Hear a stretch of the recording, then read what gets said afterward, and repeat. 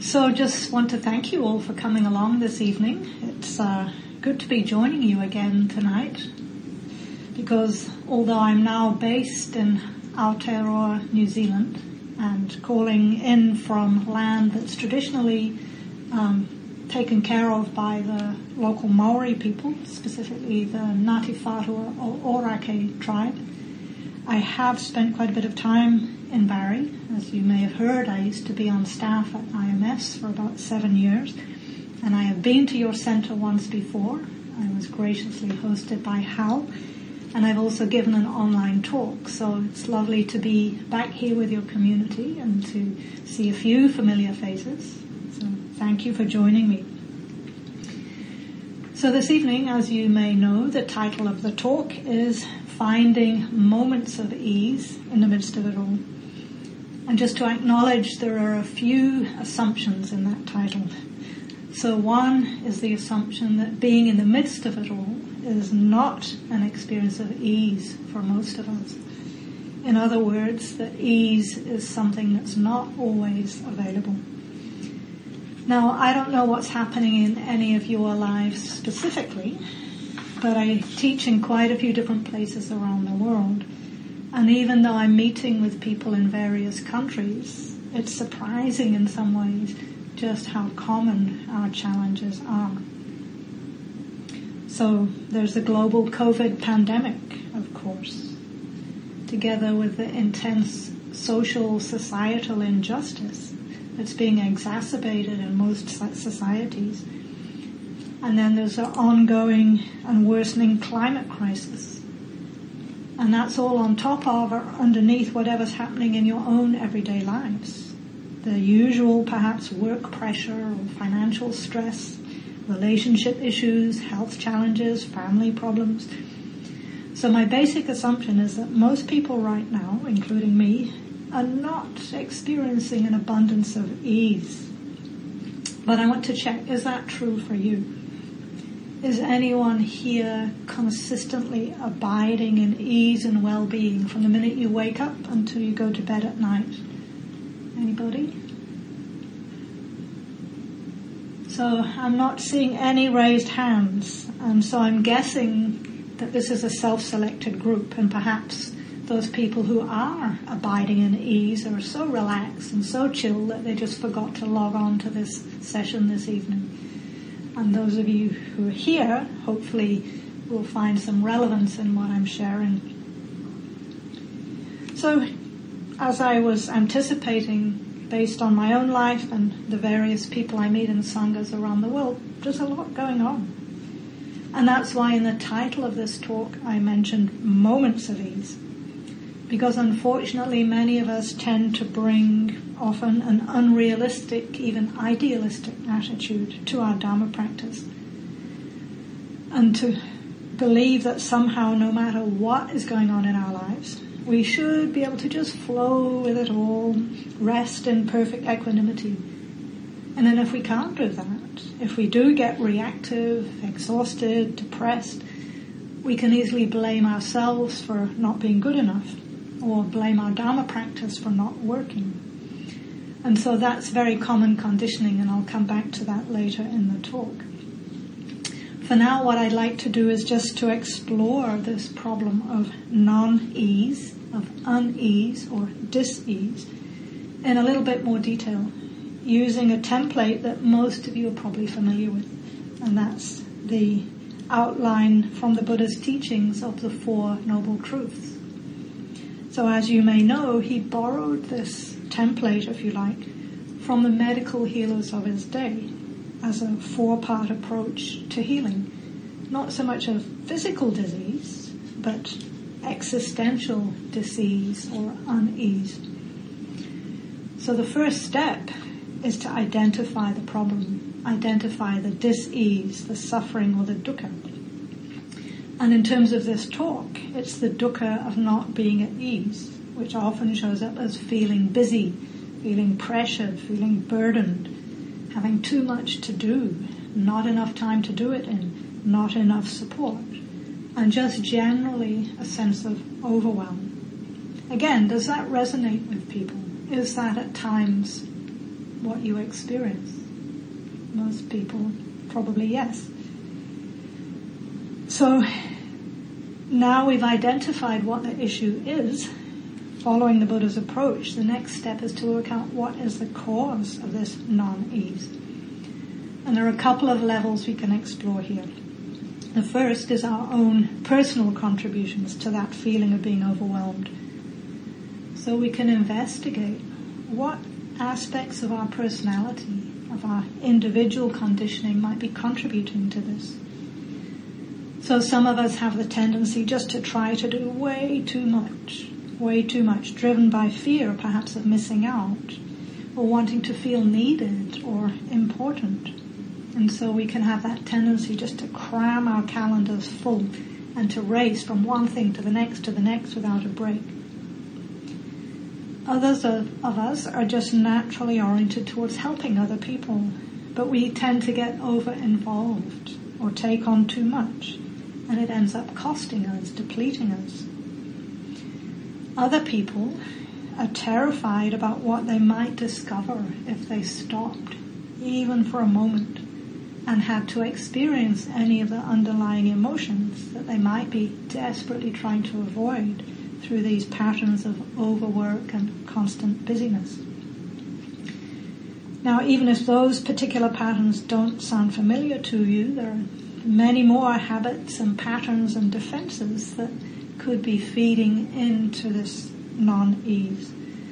So it's worth taking some time at some point to explore these, maybe with a Dharma friend or a teacher, just to see if you can get clearer about any personal, maybe family conditioning that might be contributing to that momentum of feeling overworked, overbusy, overwhelmed. And then the second level, that's often underneath, or you could say around that individual patterning, is our collective or societal conditioning. And this can be incredibly strong. So I think most of us here live in capitalist societies. And capitalism rewards productivity above everything else. And it tends to instill competitive and individualistic values that generally tend to reinforce a sense of disconnection from each other and disconnection from the natural world that we're part of. And that's very clear for me now, being in this hotel room in quarantine, no opening windows, 15 stories above the ground, fully air-conditioned, surrounded by all these little technological beeps and lights, and everything's kind of plastic and synthetic. So very disconnected from the natural world. So we can easily forget that we are natural organisms. We are flesh and blood beings. And we have sensitive human bodies, sensitive human hearts, sensitive human minds. And we forget this, and instead we can have this tendency to relate to ourselves as if we were machines or robots that should be able to just keep performing the next task, the next, without any real rest. And when we lose that connection with our true nature, and we punish ourselves with those unrealistic expectations of what we should be able to do, should be able to get, should be able to achieve, no matter what else is going on in our lives, it's no wonder that so many people are really struggling with anxiety, with burnout, with overwhelm. Okay, so now we have perhaps some sense of some of the causes of this unease or non-ease. We get to the good stuff. We get to bring in the lens of the third noble truth, which acknowledges that freedom from suffering is possible. So in this case, ease is possible, or at least moments of ease are possible, no matter what is going on in our lives. Now, just to be clear, the ease that I'm talking about here isn't the ease of just maybe blobbing out on the couch and binge watching TV. It's not the ease of being on vacation in a resort somewhere, if that was even possible. Those things might provide moments of escape, of temporary relief, but when the TV show is over or the vacation ends, we're right back where we started. Instead, the ease that we're aiming for here is an inner ease. You could say it's a heart quality of spaciousness, of flow, of acceptance, of resilience, which are all aspects of what the Buddha referred to as equanimity, balance, peace.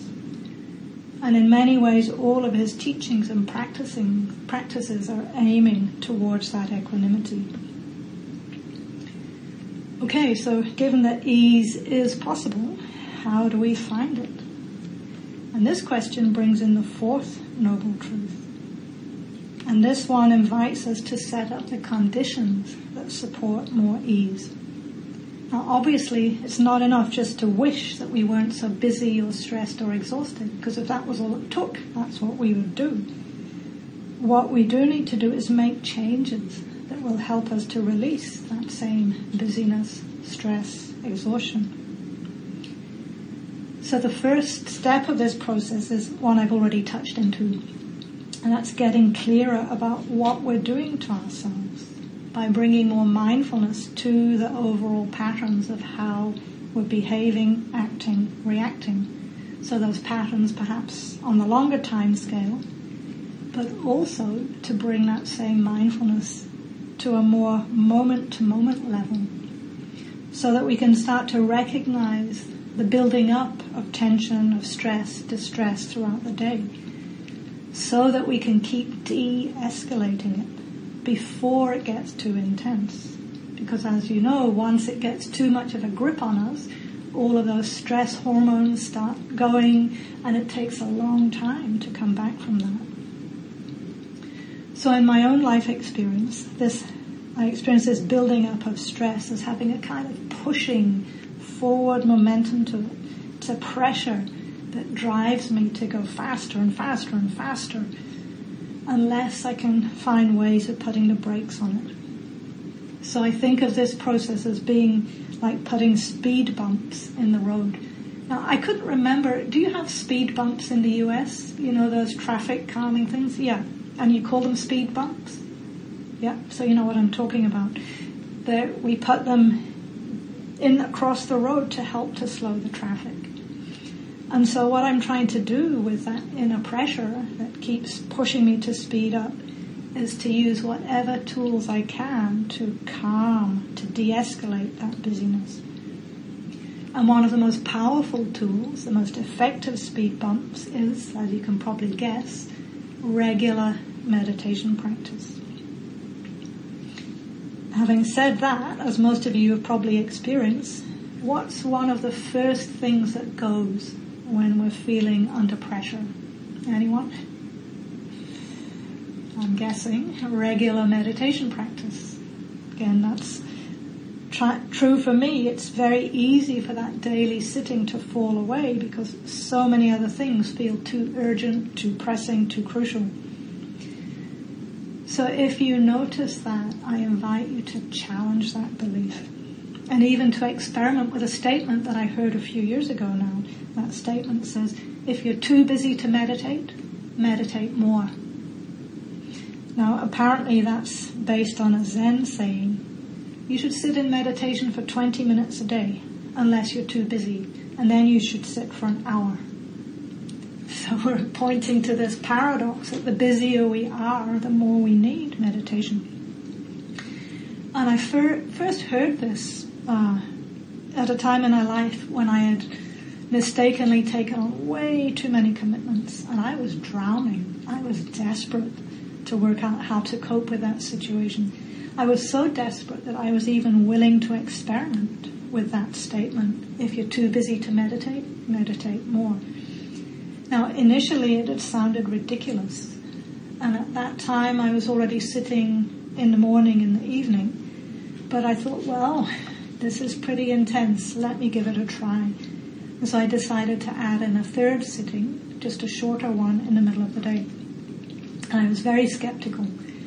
But to my amazement, the first time I tried it, I did the sitting, I got up, and that afternoon I got through everything that I needed to do. That seemed quite miraculous. The second day, though, I had an even longer list of things that needed my attention. And I found myself thinking, no, you can't. You've got so much on, you can't do it. But I overrode that habit and I sat down anyway. And again, the same thing happened. I got up, I got everything done that needed doing. This went on for a whole week. And every time I had that battle, no, you're too busy, you can't, shut up, do it. Same experience. It was really quite incredible. Each time I did that extra meditation, it felt like it opened up more space in the day and it de-escalated that anxiety, which was actually frittering away a lot of my energy. And so when I did come to do what I needed to do, I was more fully available for it. Now, I'm not saying that extra meditation, if you choose to, has to be 30 or 45 minutes, or even that your regular meditation has to be that long. Maybe just 10 minutes, twice or 3 times a day. Even that much can act as that metaphorical speed bump and slow down the busyness. Again, having said that, there's a second challenge of trying to meditate when we do feel to be super busy, stressed and under pressure. And that's usually we want our meditation to give us a kind of a break. And we often bring a very unrealistic expectation to our practice, that we should be able to just live our lives at 100 miles an hour and then sit down to meditate and the mind will just magically stop thinking, stop worrying, stop planning, and we'll sit in deep samadhi, deep peace for the entire time. And if that doesn't happen, and instead we're sitting tormented by all of that mental agitation, then we can think, well, I can't meditate, I'm wasting my time, or meditation just doesn't work. Now it's true that it is not easy to sit still with an active, racing mind. And so I just encourage you, instead of assessing the value of that meditation by how much ease and peace we get, it's usually more helpful to recognize what are the other skillful states that are being developed there. So yes, we might not get ease and peace and calm, but just by staying there, even if it's just for 10 minutes, we're strengthening patience, we're strengthening persistence, we're strengthening steadiness and courage. You could say kindness and compassion, self-compassion. So let that in. Assess the meditation by those other qualities, and at the end of it you might even just jot down on a piece of paper or in a notebook what you appreciated about having done that practice. Just like I did at the end of the meditation earlier, it can help us set up a positive feedback loop, make us feel more encouraged that the meditation is making a difference, even if it doesn't always feel pleasant in the moment. And this orientation to what's going well is super important, because in the midst of a hectic life and because of those often perfectionistic tendencies, it's very easy for meditation to become just another chore, another duty, just one more thing that we should be checking off our to-do list, and then feeling guilty when it doesn't happen. So as an antidote to all that, I often encourage people to focus on what they enjoy about the practice. Sometimes people even look at me like, what? Enjoy? Like it didn't even occur to them that practice could be enjoyable. So you might want to bring awareness to the mindset that you're bringing to this, and to see if you can find even tiny moments that are pleasant. So again, I offered that in the meditation instructions. From time to time, you might see if you can find that subtle pleasantness of being present. And even right now, in this moment, can you sense into any of that? Perhaps you can connect with that subtle feeling of release in the out-breath, and the feeling of softening and relaxing. Maybe you can find that now. Maybe there's a feeling of softness where the clothing is in contact with the skin, and there might be a very slight sense of pleasantness with that. Or maybe the temperature in the room is pleasant. Or maybe there's something else in your environment that you can just quietly enjoy. So it can be helpful just to take a moment to notice any physical or sense-based experiences that have this quality of pleasantness. And as you tune into them, let your awareness stay there, and you might find that they help to support a little more ease and calm. Okay, so maintaining a regular meditation practice is a very good foundation for being able to reconnect with moments of ease later in the day too. And we want to keep bringing in those informal moments of mindfulness throughout the day. And one particular area that it can be powerful to bring awareness to is in the transitions between tasks or events that most of us go through multiple times a day. Now again, our dominant mainstream conditioning generally doesn't invite us to recognize transitions on any scale, big or small. As I said earlier, we're mostly programmed to just keep doing, next. But again, that goes against our organic nature. Just like everything else in nature, there are rhythms and cycles of action and rest. And if we keep overriding those cycles, we tend to just accumulate more and more stress until eventually we burn out or break down. So just in the context of an ordinary day, it can be interesting to try to bring more awareness to consciously completing just one task or action. And then take a moment to pause and to acknowledge what has just finished, what's just ended, before moving on to the next. So for example, when I finish a meeting on Zoom, and I'll do this when we end the call tonight, in the old days I just click leave meeting and flick immediately to my email box or jump up to make a cup of tea.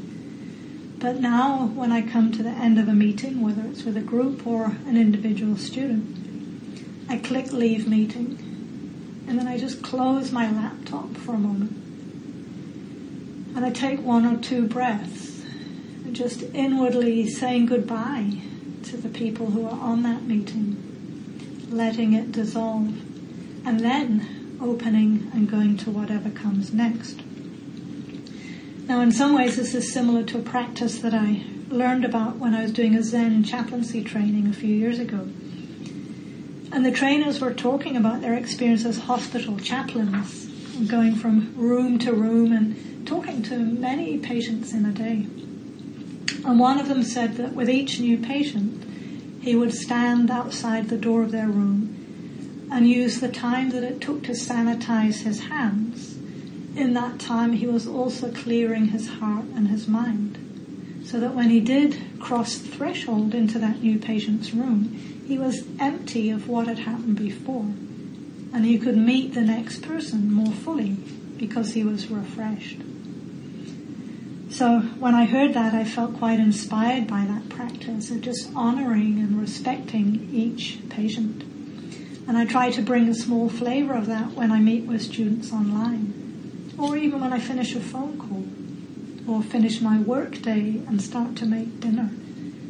And those small moments to acknowledge transitions, they do bring a little more ease, because we're fully completing one task before starting the next. Again, though, this is pretty counterintuitive to our multitasking culture.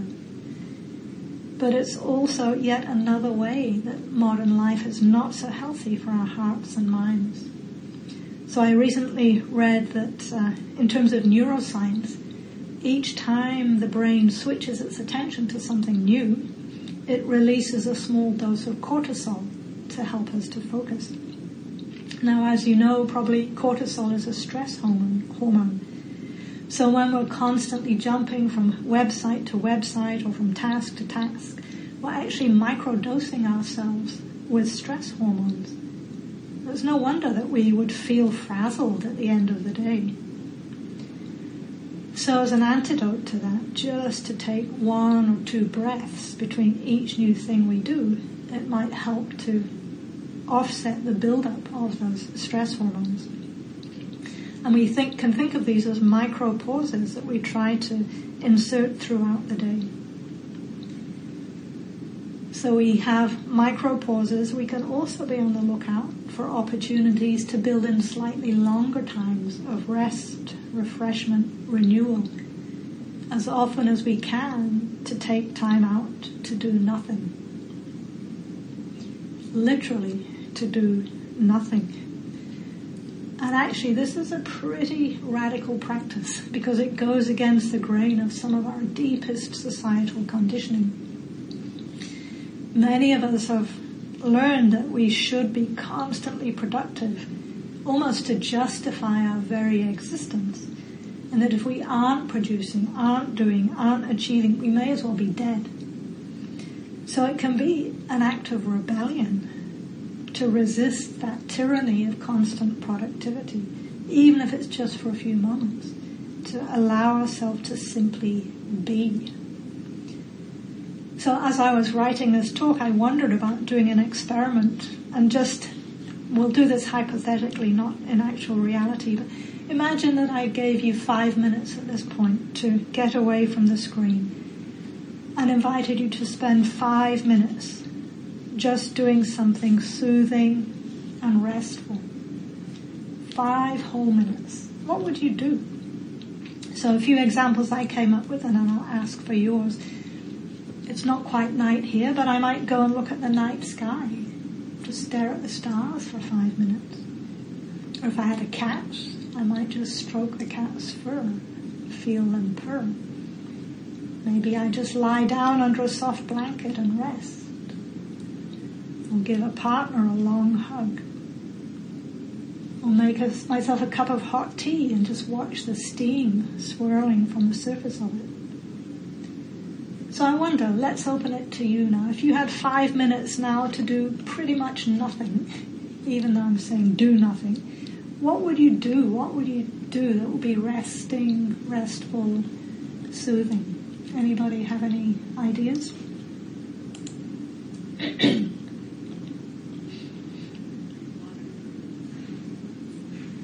Say again? Drink water. Drink water, yeah. Feel that cooling, refreshing. Thank you. Make hot tea. Make hot tea, yeah. Again, feeling the warmth of the cup and the nourishment, the refreshment. Anyone else? Go for a short walk. Go for a short walk. Yeah, even 5 minutes, and if possible, outside. Yeah, thank you. I go to my chair and look at my plants. Go to your chair and look at your plants. Beautiful, indoor plants. Yeah, thank you. I would lie down on my couch and let my dogs just drape over me. Ah, lovely. Lie down on your couch and let your dogs just drape over you. Beautiful. So thank you for sharing those options. Even just hearing them, I could feel this. Even just hearing them, I could feel this sense of softening and opening. And it's possible that some of you may have heard some voices saying things like, "What a waste of time. What good would that do?" Sounds pretty self-indulgent to me. She's just trying to turn us into couch potatoes. What if I did rest like that? I might like it too much. But no, I don't deserve to rest. Too many people depend on me. I can't give up on them. They wouldn't cope. I have to keep going. I have to keep going. I have to keep going. So this exercise, if you try it at home, you might notice some of that conditioning, some of those thoughts. And if you do, that's very powerful practice to get a sense of what gets in the way. This is a very important first step. And sometimes what we find under these habits of hyper-busyness, we might find a fear of all the emotions that might be lurking there. Maybe just waiting to ambush us if there was even a moment of quiet or stillness. So far I've mostly been talking about mindfulness as a support for finding ease. But in the short time that we have left, I'd like to at least touch in to another set of practices that can be so helpful here. And that's the 4 Brahmavihara qualities of metta or kindness, compassion, appreciative joy, and equanimity. Because together these 4 are such powerful antidotes to all of those painful emotions that can come up when we allow ourselves to stop for a while. So they're antidotes to painful emotions, but in and of themselves, they also help to create more ease and spaciousness. Now, I could easily give a whole series of talks on these 4, and I'm assuming most of you have some familiarity with them. But if it's of interest, you can find more talks on Dharma Seed by me, by plenty of other teachers. Tonight, I just want to highlight the quality of equanimity that I mentioned earlier. Equanimity being a very highly valued quality in the Buddha's teachings. And as you know, it's the last of these 4 Brahmavihara. Because in terms of this theme of finding ease amidst it all, equanimity is the capacity to stay somewhat steady and balanced through life's ever-changing circumstances, the ups and downs, the pleasures and pains, the rewards and challenges. So equanimity is a quality of balance, of inner resilience. And lately I've been thinking of equanimity as elasticity. So elasticity is that capacity to flex, to stretch, to return to shape. And just to say, although equanimity is the last of the 4 Brahmavihara, it's very common that people want to get there too quickly without having done the work that would allow a more genuine equanimity. So especially in the beginning, people might like the idea of staying steady and balanced. And so they try to force themselves into a kind of a false or faux equanimity. And to do that, they have to deny and repress their actual experience. And I name that because that was true in my own experience early on in my practice. I definitely had this tendency. And especially when I first heard these teachings on equanimity, I would try to force myself into some idea of what I thought that was supposed to look like. And it took quite a while to eventually realize that I wasn't fooling anyone, not even myself anymore.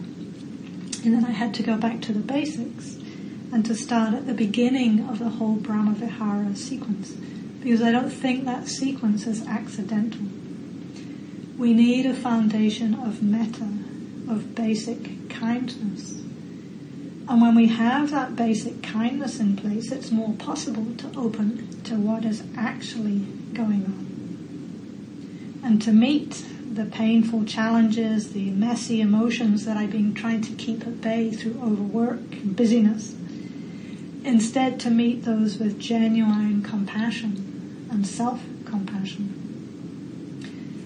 So as I learn to open to those underlying feelings, perhaps of grief or loneliness or despair, disconnection, fear, I learn to open to them in small doses so that they could be metabolized and integrated without overwhelming me as I'd feared.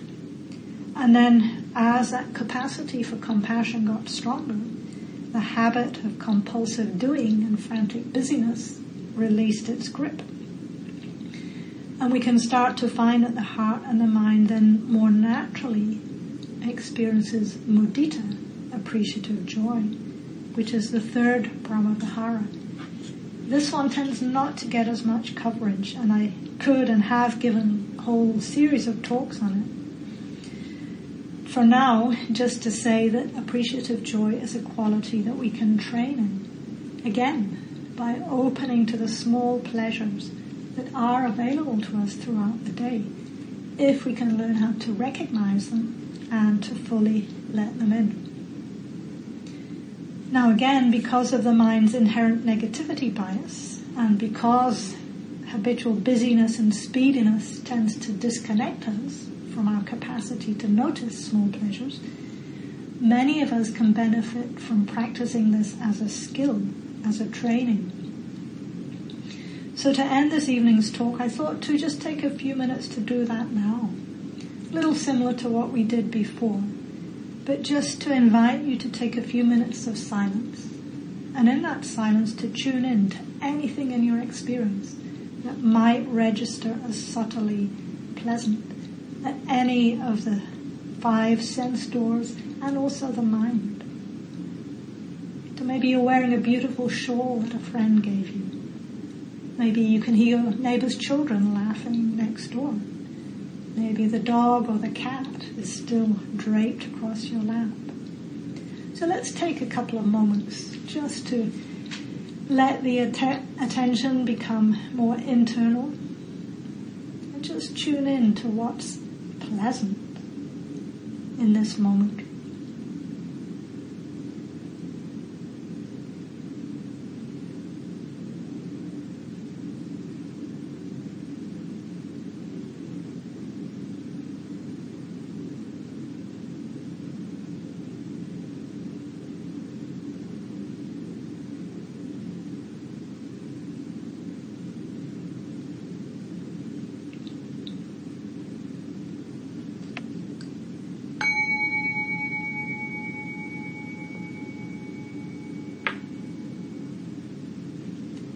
So again, we can think of this as crowdsourcing mudita. What did you notice? Anybody have anything they're willing to share?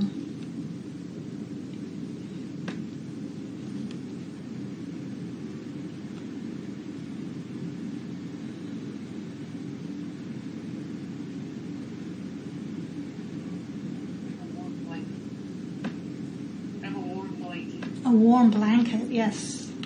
Sounds pleasant. Thank you.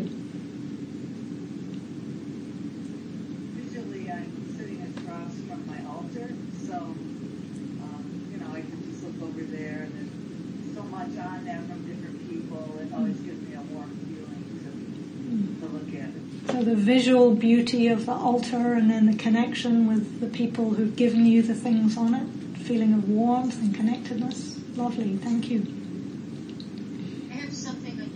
That might surprise you, Joe. You think of your hotel room as sterile. It's been reminding me of the hotel I stayed in Reykjavik in Iceland. So it's bringing more pleasant visual joy for me than it most likely is for you. Yeah, thank you. So the visual stimulation bringing pleasant memories of I'm guessing a pleasant vacation. Beautiful. Thank you. A few more. So we're making a kind of mosaic of mudita experiences here. Bruce, thank you. I have spent 26 years in 12-step work, and the driving force for me, I always voiced it as peace of mind.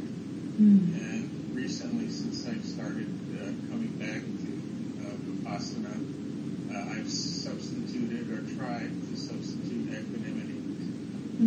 It feels good that I've been kind of on the path for such a long time, but I think there's a lot of translation that works, and I feel a great deal of gratitude for both. And actually, I was going to mention gratitude is one of those things when you don't feel like practicing and things seem to be going terribly. Gratitude is always something that's helpful. Yeah, beautiful. Thank you. So I heard, it sounds like you're able to tap into peace of mind, tap into equanimity, tap into gratitude. Those are kind of inner resources that you experience as pleasant. Lovely. Thank you.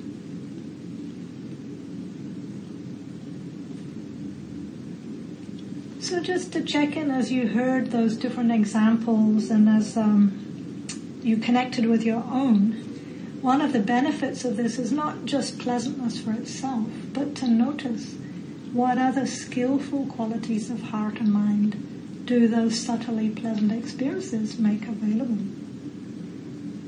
So you might notice perhaps in the body as you hear this or as you connect with your own pleasant experience, maybe there's just a sense of softening or opening, maybe a little shift into a bit more ease or relaxation. You might notice in the heart and the mind maybe a little more openness or warmth or sense of connectedness, gratitude, appreciation. Maybe you're settling into more calm, steadiness, possibly even samadhi. So these are some of the benefits that can come from opening to what's pleasant and using those pleasant experiences to help soften into more ease, more steadiness, more stillness, and now from those, the true balance of equanimity. That equanimity that does help us to find moments of ease in the midst of it all. So that might be a good place to stop for now. Thank you so much for your attention. I'd like to take just a few minutes to see if there's any questions or reflections. Thanks, everyone.